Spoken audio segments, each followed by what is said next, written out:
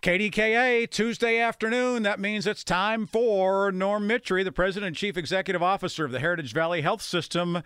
Kind enough to join us. This discussion brought to you by Heritage Valley, and it's on the Disc Institute Pittsburgh Newsline. Hello, Norm. How are you?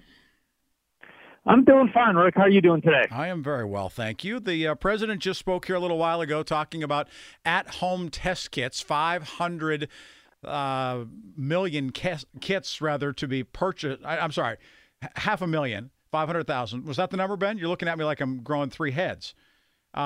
Buying home testing kits that will be available next month for Americans. Where do you think this goes? What's the response? I mean, it's early. I realize it's just happening within the last hour. What's the response as far as home testing within the medical community? So I think maybe it might help us into the future. It's not going to help us through this holiday surge. I mean, clearly we continue to surge, and I did listen to part of it, and he's saying to people, if you're vaccinated, you can pretty much proceed as normal, if not be cautious. I don't think there's any new news there. I think the fact of the home testing kits coming out sometime in mid to late January, I'm not going to say too little too late, but I'm just going to say probably a little late. From what everyone's saying, the Omicron variant is, much more transmissible, even though we're not seeing a lot of it in southwestern Pennsylvania yet. Everything you hear on the national news has taken the country by storm. So far, so good in southwestern Pennsylvania, but we are still seeing a lot of the Delta variant and a lot of individuals being infected with the Delta variant.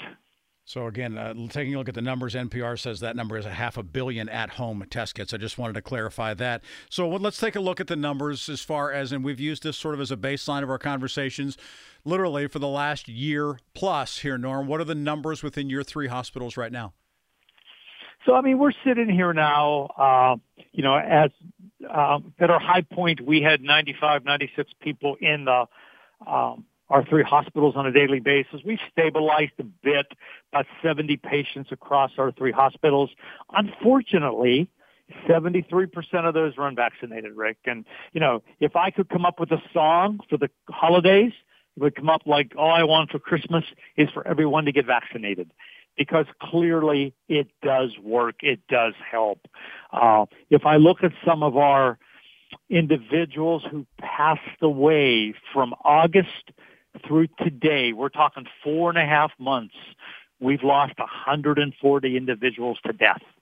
Of the 140 individuals who passed away, 70% were unvaccinated, and the majority 60 years or younger.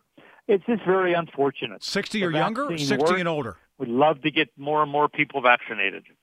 Can you repeat that age for us one more time? You said 60 and younger. Did you mean 60 and older, or is 60 and younger correct?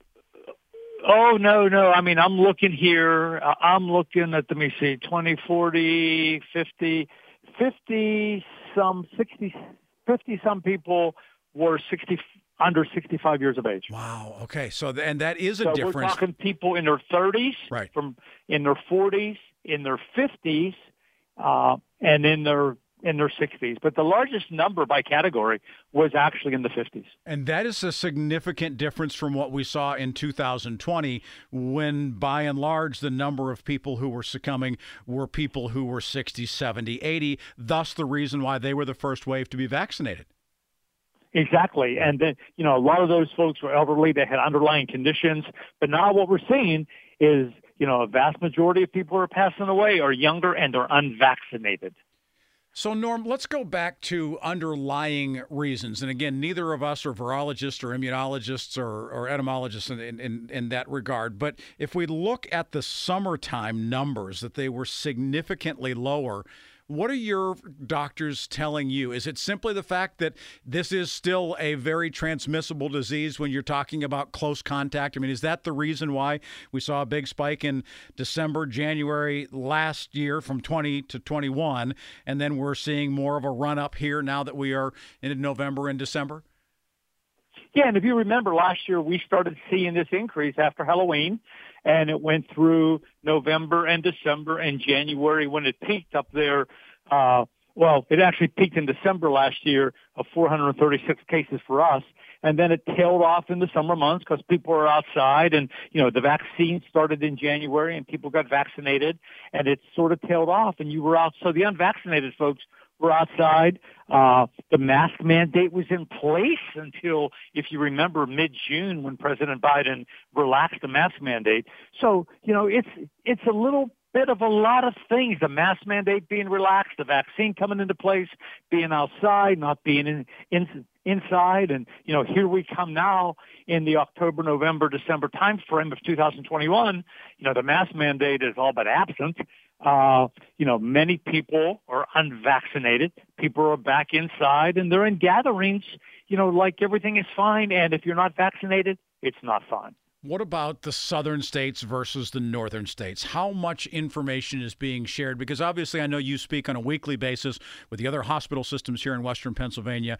How much information is being shared between hospital systems to the north and to the south about what they are seeing? I think most of that information, Rick, is being really transmitted through the news media.